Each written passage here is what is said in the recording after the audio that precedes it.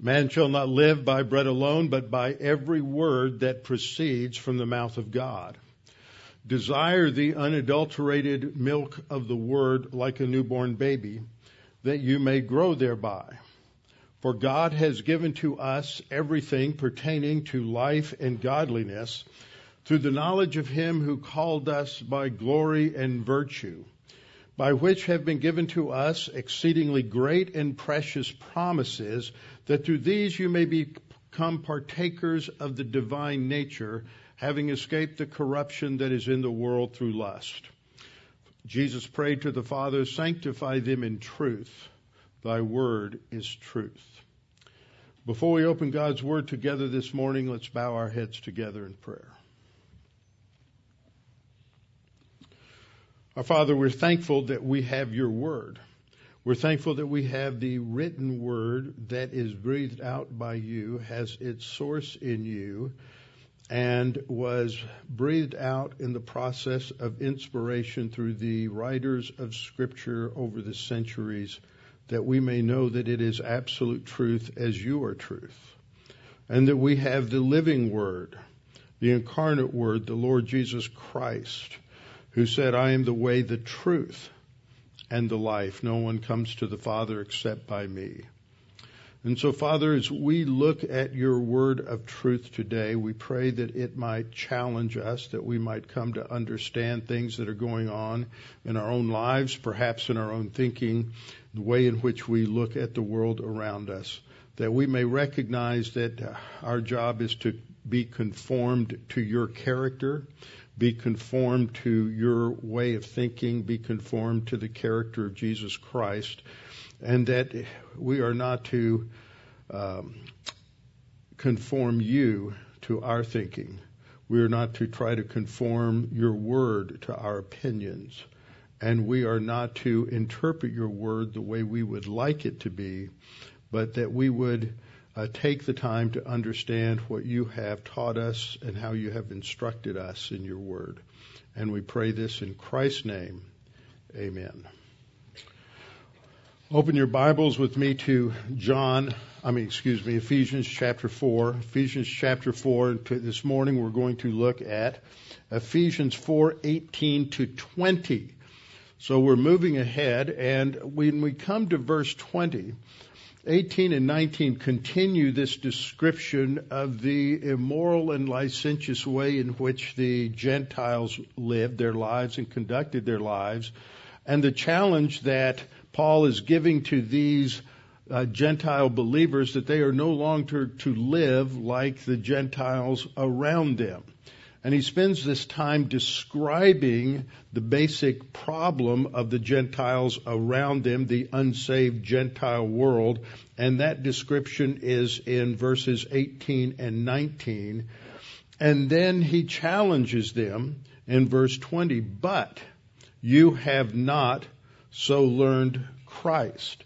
This reminds me of Ephesians chapter 2, where we looked at verse 4, where after describing the spiritual condition of everyone that comes into the world, that we are spiritually dead, we are born spiritually dead in our trespasses and sins. And then Paul shifts at the beginning of verse 4 and says, but God, who is rich in mercy, has made us alive together in Christ, even though we were dead in our trespasses and sins. So it's that same kind of emphasis describing the condition of all human beings in terms of those who are spiritually dead and alienated from the life of God, verse 18, and then the consequences that has in terms of our living in the latter half of verse 19, and then the contrast, but you have not so learned Christ. So we're looking at our passage here, and today we're going to focus on understanding the last part of verse 18 and verse 19, and then get into the contrast, and then take some time to understand this description here of the fallen world, the world around us, the world that is composed of those who are spiritually dead, those who are, as the text describes, they're in the futility of their mind, their understanding is darkened, they're alienated from the life of God, and so they produce their own culture, which is a culture of death. And it is not a culture of life. It is a culture of death because they are spiritually dead and they can produce nothing but that which is dead. And so we have to understand the significance of that, because if we are going to follow the command to walk not as the Gentiles walk, of which we are surrounded, then we have to understand the dynamics of that walk of the Gentile, of the fallen, unsaved Gentile world around us.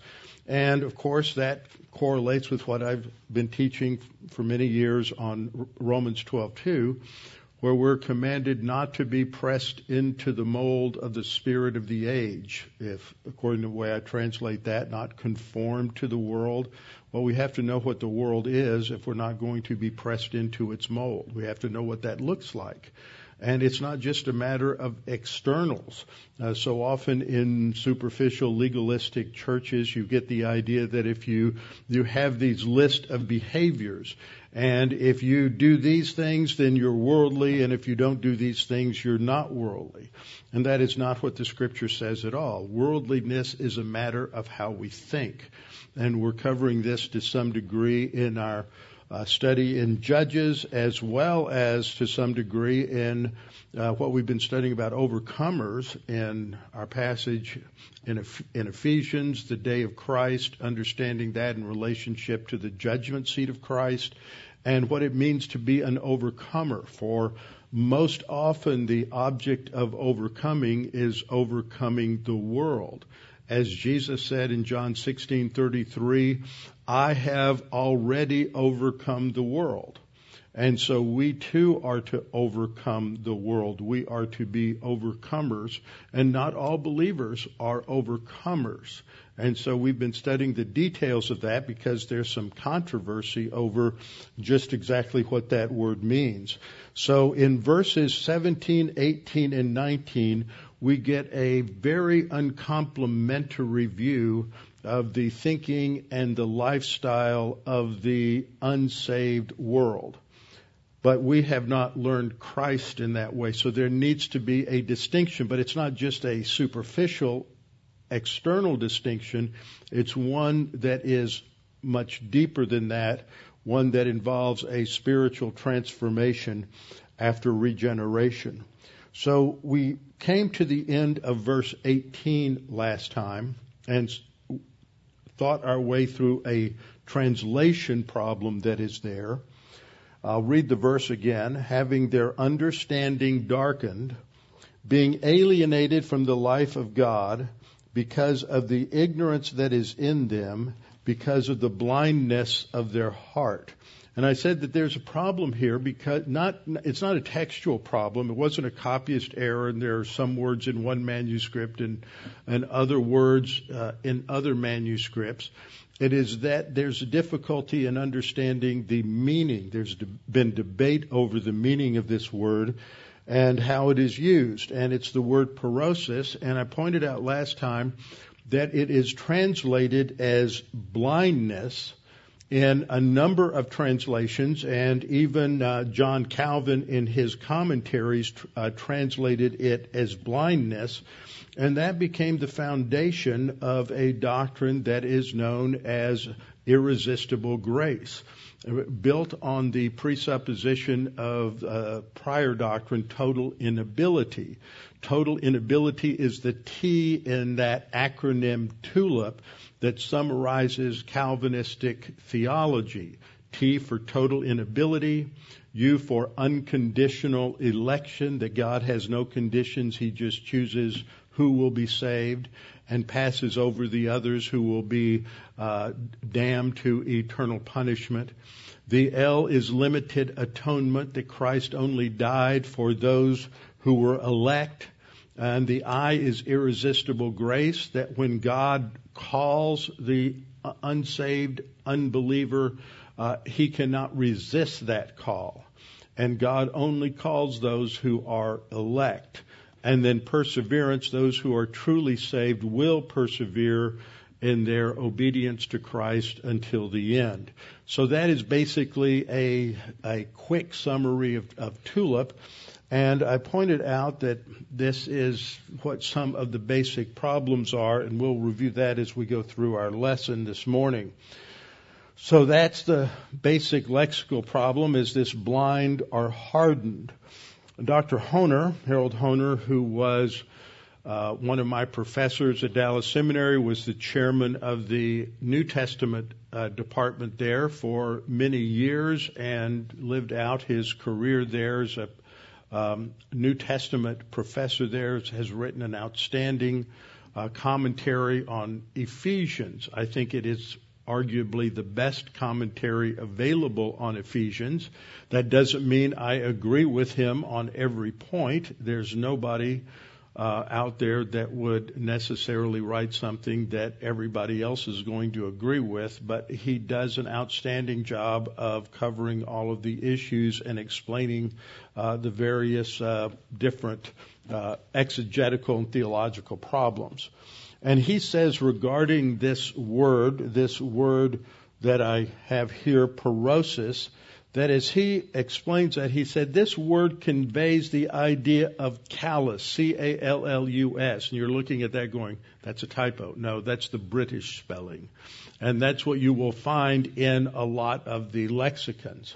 So he says the word conveys the idea of callous that serves as mortar, thus petrification. So that's a hardening idea. To reunite the surfaces of fractured bones. So this was in medical literature in ancient Greece. It serves as mortar to reunite the surfaces of fractured bones, or a pus which comes out of the bone and produces callus. In Job 17:7, he refers to the eyes growing dim. So that's an Old Testament passage that uses this word in that sense, translating a Hebrew text, but it's not found to ever relate to eyes in the New Testament. Okay, so that's important. New Testament is using Koine Greek, whereas the Septuagint is closer to classical Greek. So there's some word meaning changes that take place in between.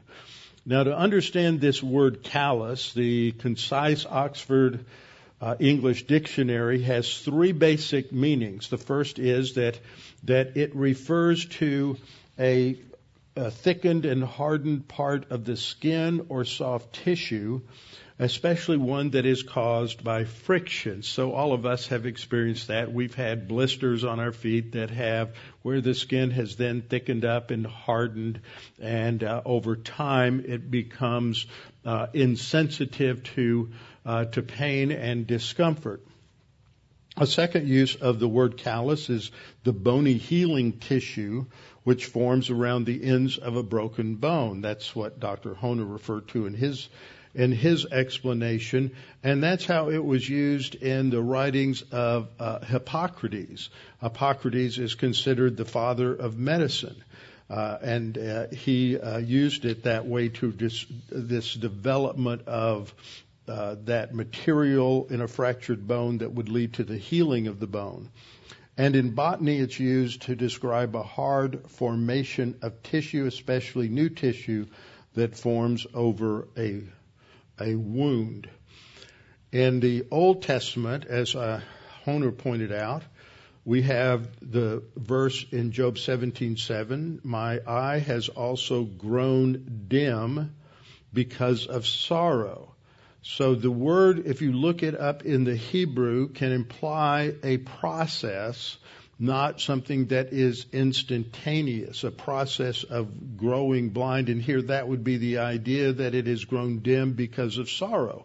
And in that passage, sorrow doesn't make you blind, but as your eyes fill with tears, it clouds your vision. So that's the idea there. It doesn't talk about some constitutional defect of blindness. That's Job 17:7. And the New Testament, a couple of passages, Mark 3:5, Jesus looks on the crowd, on the Pharisees. When he had looked around at them with anger, being grieved by the hardness of their hearts. And that's that word, hardness. It refers to a callus that has formed upon their soul, as it were.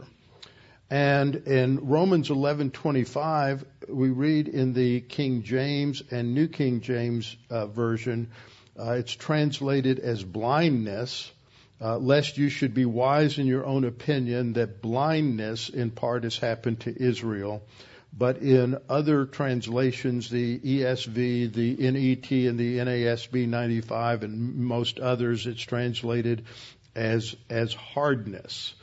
And so this is an important word to look at, and the best way to see the difference between the concept of blindness and the concept of hardness is to go to this verse. In John 12:40, you actually have both words. And Jesus is speaking, I believe here, and he says he has blinded their eyes and hardened their hearts. And so you have both words. You have the word tuphlao, which is the verb for to become blind, to be blinded. And you have the word that we're looking at, porao, which is translated hardened. You wouldn't have this word porao, meaning blind, as a synonym for the other word, because you wouldn't say he has blinded their eyes and blinded their hearts. So there's distinctions here between these two words. And at no point in the New Testament, as I pointed out a minute ago, is this word used in reference to the eyes. It's always tuphlao, or the noun for being blind, that is used. And so this concept of hardening is related to a process. It's often associated with stubbornness, and in some places it's translated that way. And the idea of a stubborn rejection of the revelation of God. And we see that concept is explained in Romans 1:18. For in the verses that come after this, Paul explains that there is a clear witness to the existence of God in his creation. The psalmist in Psalm 19:1 said that the heavens declare the glory of God and the firmament shows his handiwork. Paul picks up on that theme in Romans 1:18 to 20, and he talks about how the fact that that God's existence is evident to us through the heavens. It displays, and we are able to see his invisible attributes and his power and his wisdom through what he has created. But though this is a clear revelation of God, and that everyone, according to this passage, knows God because it is evident within them, so it's evident externally and it's evident internally, nevertheless, the response is to suppress the truth in unrighteousness. And so Romans 1:18 explains this concept that human beings know that God exists, but they choose to reject that. They suppress that truth in unrighteousness. You can't suppress something you don't know. And so that emphasizes human responsibility, that this callousness that develops is the result of negative volition, the rejection of God and not obeying him, and trying to suppress that knowledge in unrighteousness.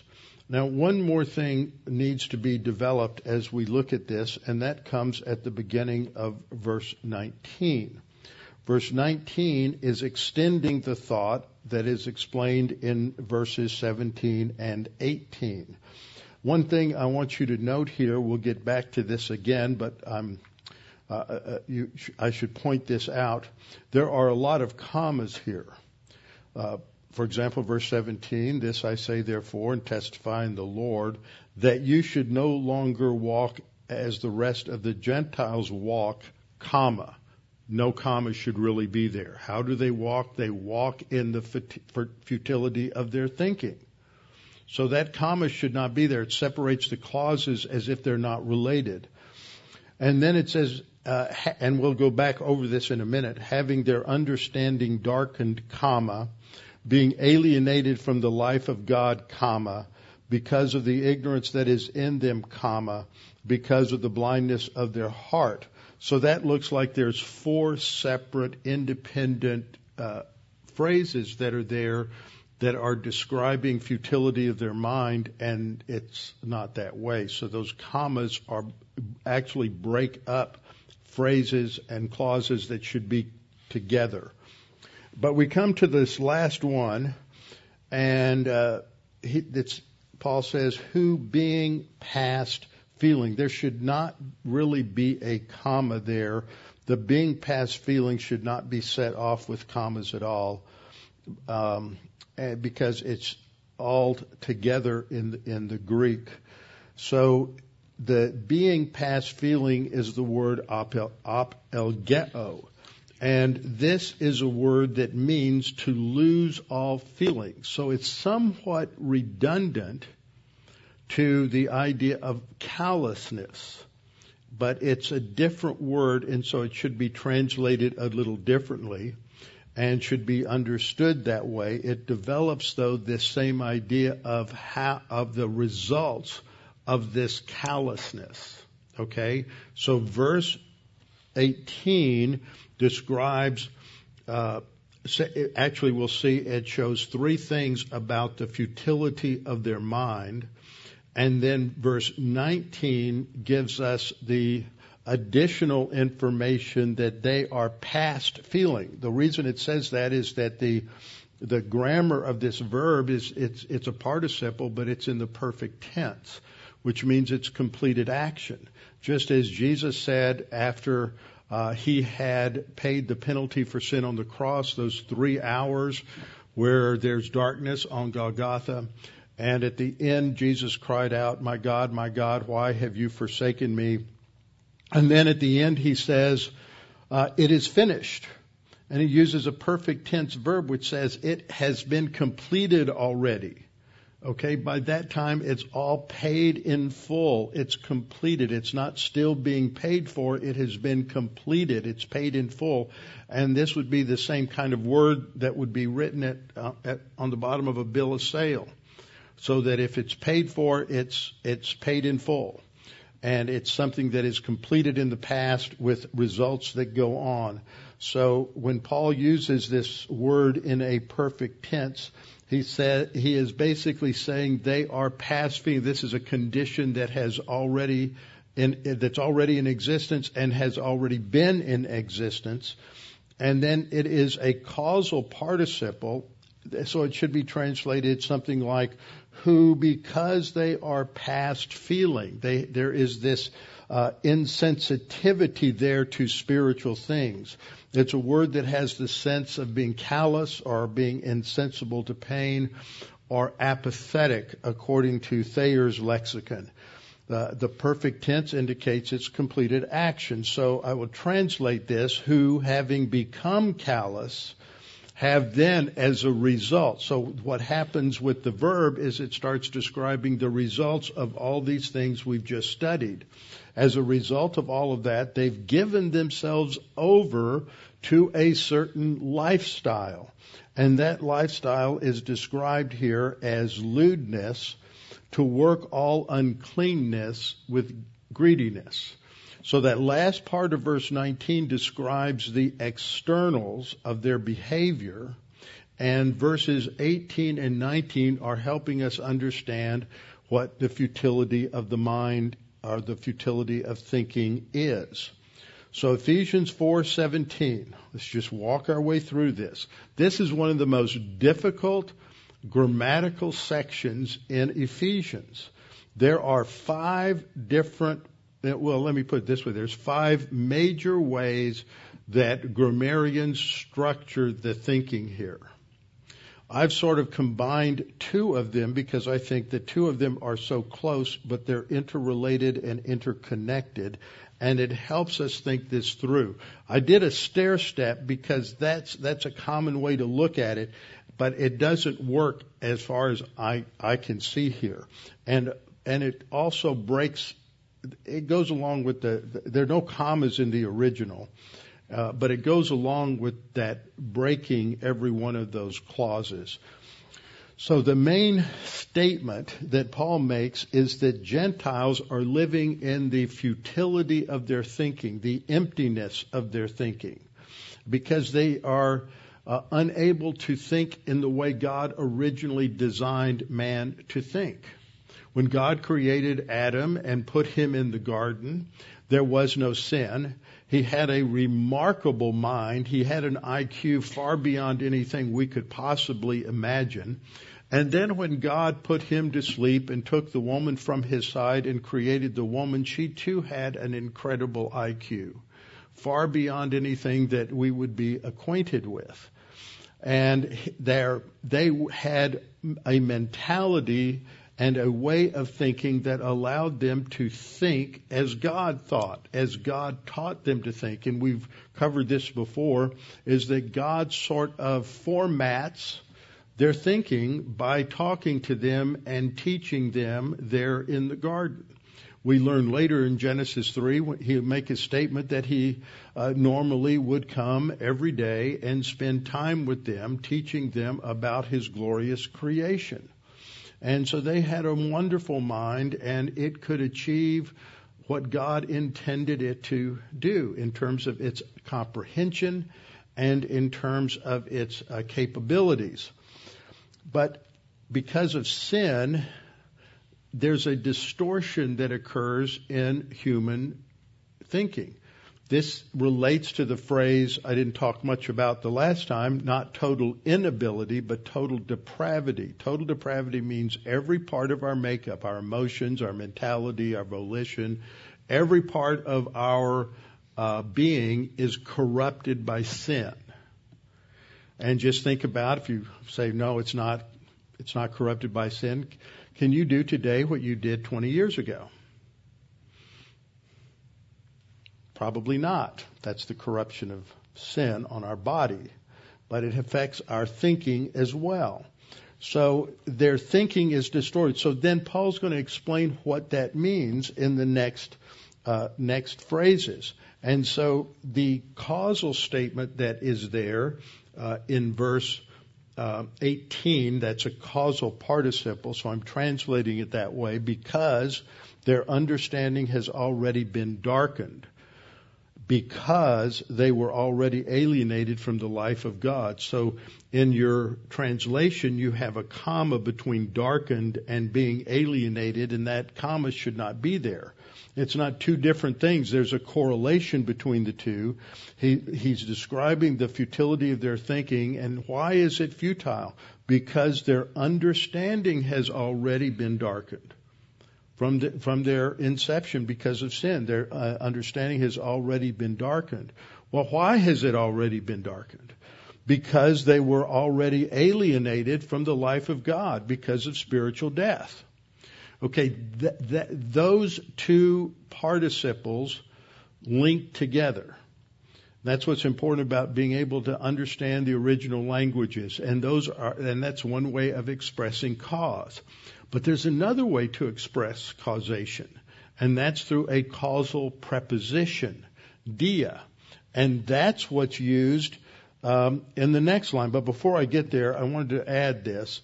In 1 Corinthians 2:14, Paul writes, but the soulish, the sukikos, or the soulish believers, sukikos from the word suke, meaning soul. It's usually translated the natural man, but that misses the point of that word. And it's a contrast in 1 Corinthians 2:9 through 16 between the sukikos, or the soulish man who is unsaved, and the pneumatikos, pneuma meaning spiritual, spirit. Pneumatikos means a spiritual man. So in verse 14, Paul says, but the soulish man does not receive the things of the Spirit of God, And that in context, all through it, from verse 9 on in that passage, Paul is talking about the things which eye has not seen and ear has not heard, the things which have not entered into the thinking of man. The things is a term for the revelation, the content of revelation in the Old Testament. And so they're not, the unsaved or the soulish person does not understand the things of the Spirit of God, that which He's revealed in Scripture, for they are foolishness to him, nor can he know them, because they are spiritually discerned. Now, he can know them at one level, but he doesn't know them in the sense that a believer does when he accepts them by faith. So he is talking about that this ultimate knowledge in a spiritual sense is obscured because of spiritual death and not having a human spirit. It's spiritually discerned, so that's referring to the human spirit. But that doesn't mean that they can't respond to God's revelation in the nonverbal revelation of general revelation or the verbal revelation in Scripture. That's what we pointed out last time, is that in this doctrine of irresistible grace, that the unbeliever has no capacity whatsoever to respond to anything unless God draws him by an irresistible act of the Holy Spirit. We have two passages that I looked at last time. John 6:45, after the passage that says that no one can come unless the Father draws him. How does the Father draw him? The next verse is usually never mentioned.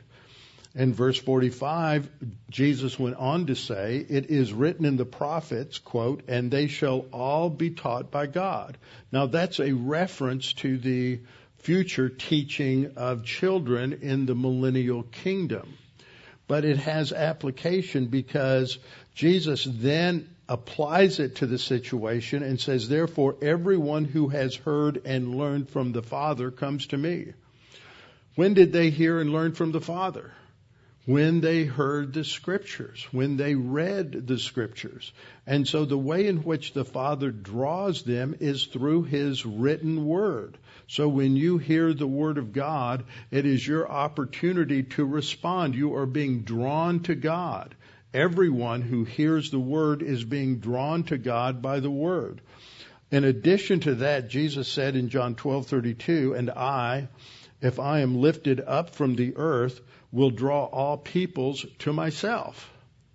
Jesus is drawing everyone to himself by virtue of the cross. So this futility of their thinking has to do with the limitations of thinking.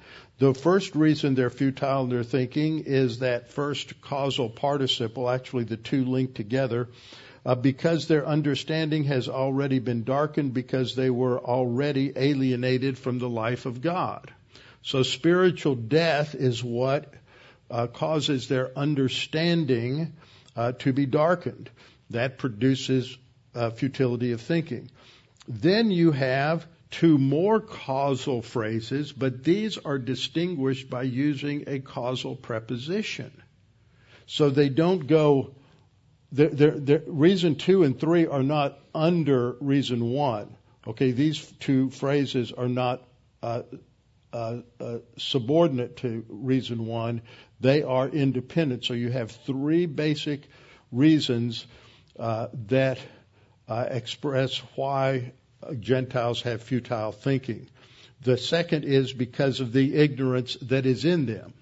So first, it's because their understanding is darkened because they're alienated from the life of God. The second is because of the ignorance that is in them, because they're ignorant of God's word and ignorant of God's revelation. And then the third reason is because of the callousness of their heart.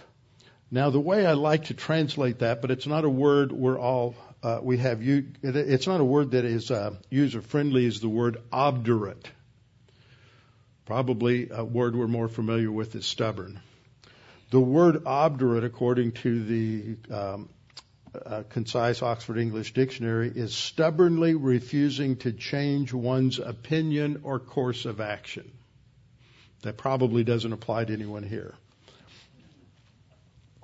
So what this is saying is that the third reason for the futility of the thinking of the unbeliever is because of the stubbornness of his heart.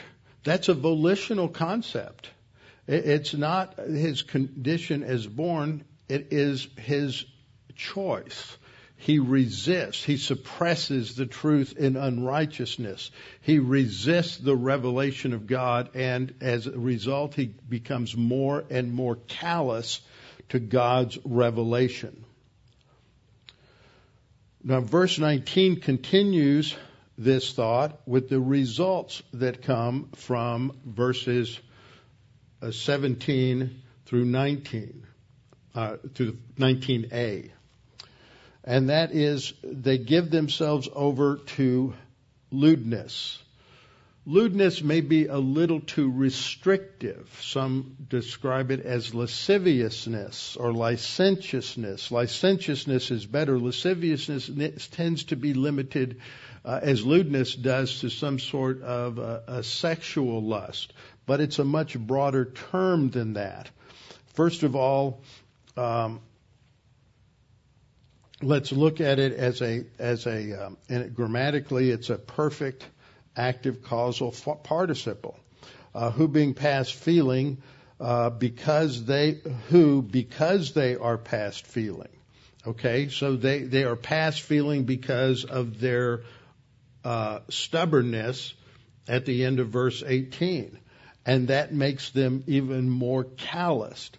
And so because they are past feeling, they then produce a certain lifestyle, which is first described as lewdness. This is the word asogeia, and it's translated a number of different ways, which express sort of the complexity of the ideas there.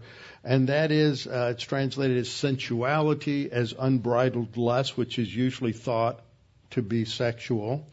But there's all kinds of different lusts. There's power lust, there's approbation lust, there is lust for pleasure, lust for drugs, lust for alcohol, lust for material things. There's all kinds of different lusts. Unbridled lust, excess, licentiousness, lasciviousness, wantonness, outrageousness, shamelessness, and insolence. We see a lot of that kind of behavior in our nation. We see shamelessness on every corner. People have no sense of propriety anymore, and they are shameless in what they say and what they do. They are shameless in what they say when they get on social media. Somebody doesn't agree, they don't agree with somebody, and they say the most outlandish things. I learned pretty quick when I got onto Facebook, which I have quit getting on, that you would go to places, I would go to places that appeared as if they wanted to have a discussion of what the Word says. But see, when you go to some of these places, one was a Facebook page on Free Grace Gospel. And so you'd have people who didn't believe in it come on, but you have people who have enough knowledge of the Bible to maybe fill a thimble, and there's nothing there to give them any indication that the person they're talking to has had 40 years in the pulpit and has a doctorate. And so they say the most outlandish things out of their abysmal ignorance, thinking that somehow because they've heard a pastor say something one way that they know it. And people would get in arguments, and I would witness this, and I thought, no, that's not productive, that's not edifying. I'm not going to have anything to do. And most of those groups, I would say, are not productive and not edifying whatever. So that goes to the next point. It has the idea of a lack of self-constraint. So people just get on, and you talk about politics or just any subject. People say the most outlandish things on social media. There's no restraint. And there's no self-discipline. There's no propriety. They don't have good manners. How can you say that as a Christian you can get on Facebook and read all that drivel. That's like swimming in a cesspool. So there's lack of self-restraint, and it violates all bounds of what is socially acceptable. That's what this word means, asogeia. And so this is what the Gentiles have given themselves to, the unsaved Gentiles. And so Paul is telling his audience, he said, you should no longer walk in this manner. This kind of thing should not characterize your life. The next word is the word to work, which is ergasia. And this is, it's a noun with a preposition, and it means to work toward a goal, to work in the direction of a goal. And the goal is described as uncleanness, a word that means impurity, sexual uncleanness in the Old Testament. It can refer to spiritual uncleanness or carnality. And so they are to work toward the goal of, that's what they're working toward, the unbeliever, toward the goal of uncleanness with greediness. And this is the word not only for greedy for money, but it also has the idea of just plain lust for anything, not just lust for money. Scripture says a lot about this. In Ephesians 5:3, the word is used where Paul says, but fornication and all uncleanness, that's the word we also see in the passage we just looked at in verse 19, all uncleanness or covetousness, let it not be even, I would translate this, let it not even be mentioned among you, as it's not fitting for saints, that is for believers. Colossians 3:5 says, therefore put to death your members which are on the earth. In other words, separate yourself from those who live this kind of licentious lifestyle that would include fornication, uncleanness, passion, evil desire, and covetousness, which is defined as idolatry. Now, not too many people in a materialistic culture understand that materialism is a form of idolatry. But that's what the Scripture says. 2 Peter 2:14 uses the word and said, having eyes full of adultery and they cannot cease from sin, entice unstable souls. They have a heart trained in covetous practices. So this refers to leaders who are taking advantage of those in their care or those who come to them. And so they are taking advantage of them to get their money and probably for other purposes as well. And then we come to the contrast. And the contrast is, but you have not so learned Christ. And the way I would translate this is, but indeed you have heard him, but you have not learned Christ in such a way. And that shows again that he is describing this contrast between the lifestyle, the thinking of a Gentile and an unsaved Gentile, and the lifestyle and the thinking that should characterize the believer. Now, when we get into the next verses, 21 and following, we're going to get into more of these details. But we have to stop a minute. We'll come back to this next time and point out that the contrast is between, in this ancient world, between those that are characterized by immorality and licentiousness and antinomianism, a word that means against all law or all standards, and those who have the standards of the Word of God. And I want to take a little bit of time talking about this because we live in a time when we are seeing our culture, by that I mean Western civilization, coming apart at the seams because there's no longer a moral foundation, because there's no longer a spiritual foundation. And we have to understand what the consequences are. And that's what Paul talks about here.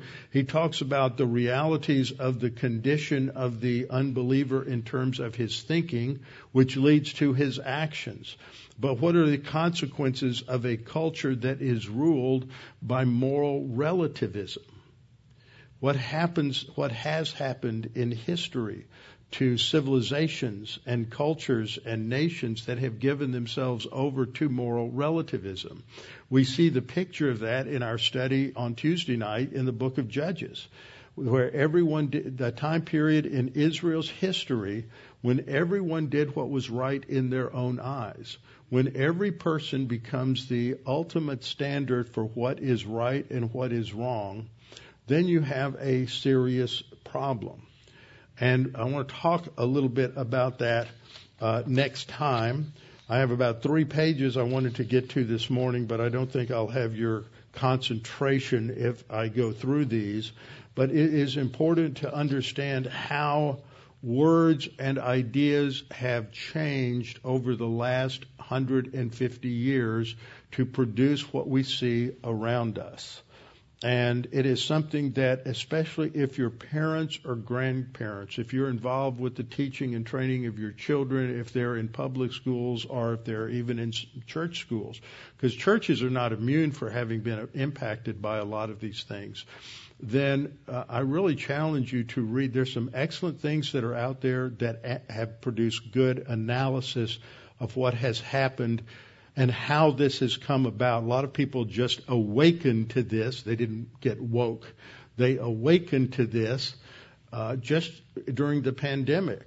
And they awakened to the fact that the government was somehow out of control and schools were out of control and businesses became out of control in the way they were seeking to dominate the decisions of people. What in the world happened to our culture? And this is not something new. It's happened previously. This is part of the trends of history in a fallen world. So we need to discuss that some because we need to understand the solution that is provided and the role of the believer in this situation, which is what is described in the remainder of this chapter. So we'll come back to that next time with our heads bowed and our eyes closed. Father, we thank you so much for what we have learned in this study, how totally disrupted the human being is as a result of sin, how the corruption of sin has impacted every aspect of our being, and that rather than being obedient creatures, we are disobedient, rebellious creatures seeking only our own desires and hostile to you. Father, we pray that we might come to understand from this of your grace, that you could have just destroyed us all in a nanosecond, but instead you loved us in such a way that you set out a plan of salvation announced from the very beginning of Eve's sin and Adam's sin, that there would come a Savior, the seed of the woman, who would defeat the seed of the serpent, and that you would provide this salvation at no cost, that anyone could come to eternal life simply by trusting in your solution. And that solution is in the person of Jesus Christ and his work on the cross. Father, we pray for anyone here, anyone listening online, anyone who is listening at a later date, that if they've never understood your free offer of salvation, that they would now.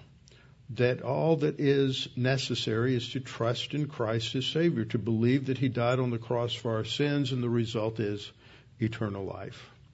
So, Father, we pray that as we have studied these things, that we might take to heart what Paul says in verse 20. But we have not learned Christ in this way, so that we are to walk differently. We are not to walk as the Gentiles, the unsaved Gentiles around us, but according to a new standard, a standard set forth in your word. And we pray this in Christ's name. Amen.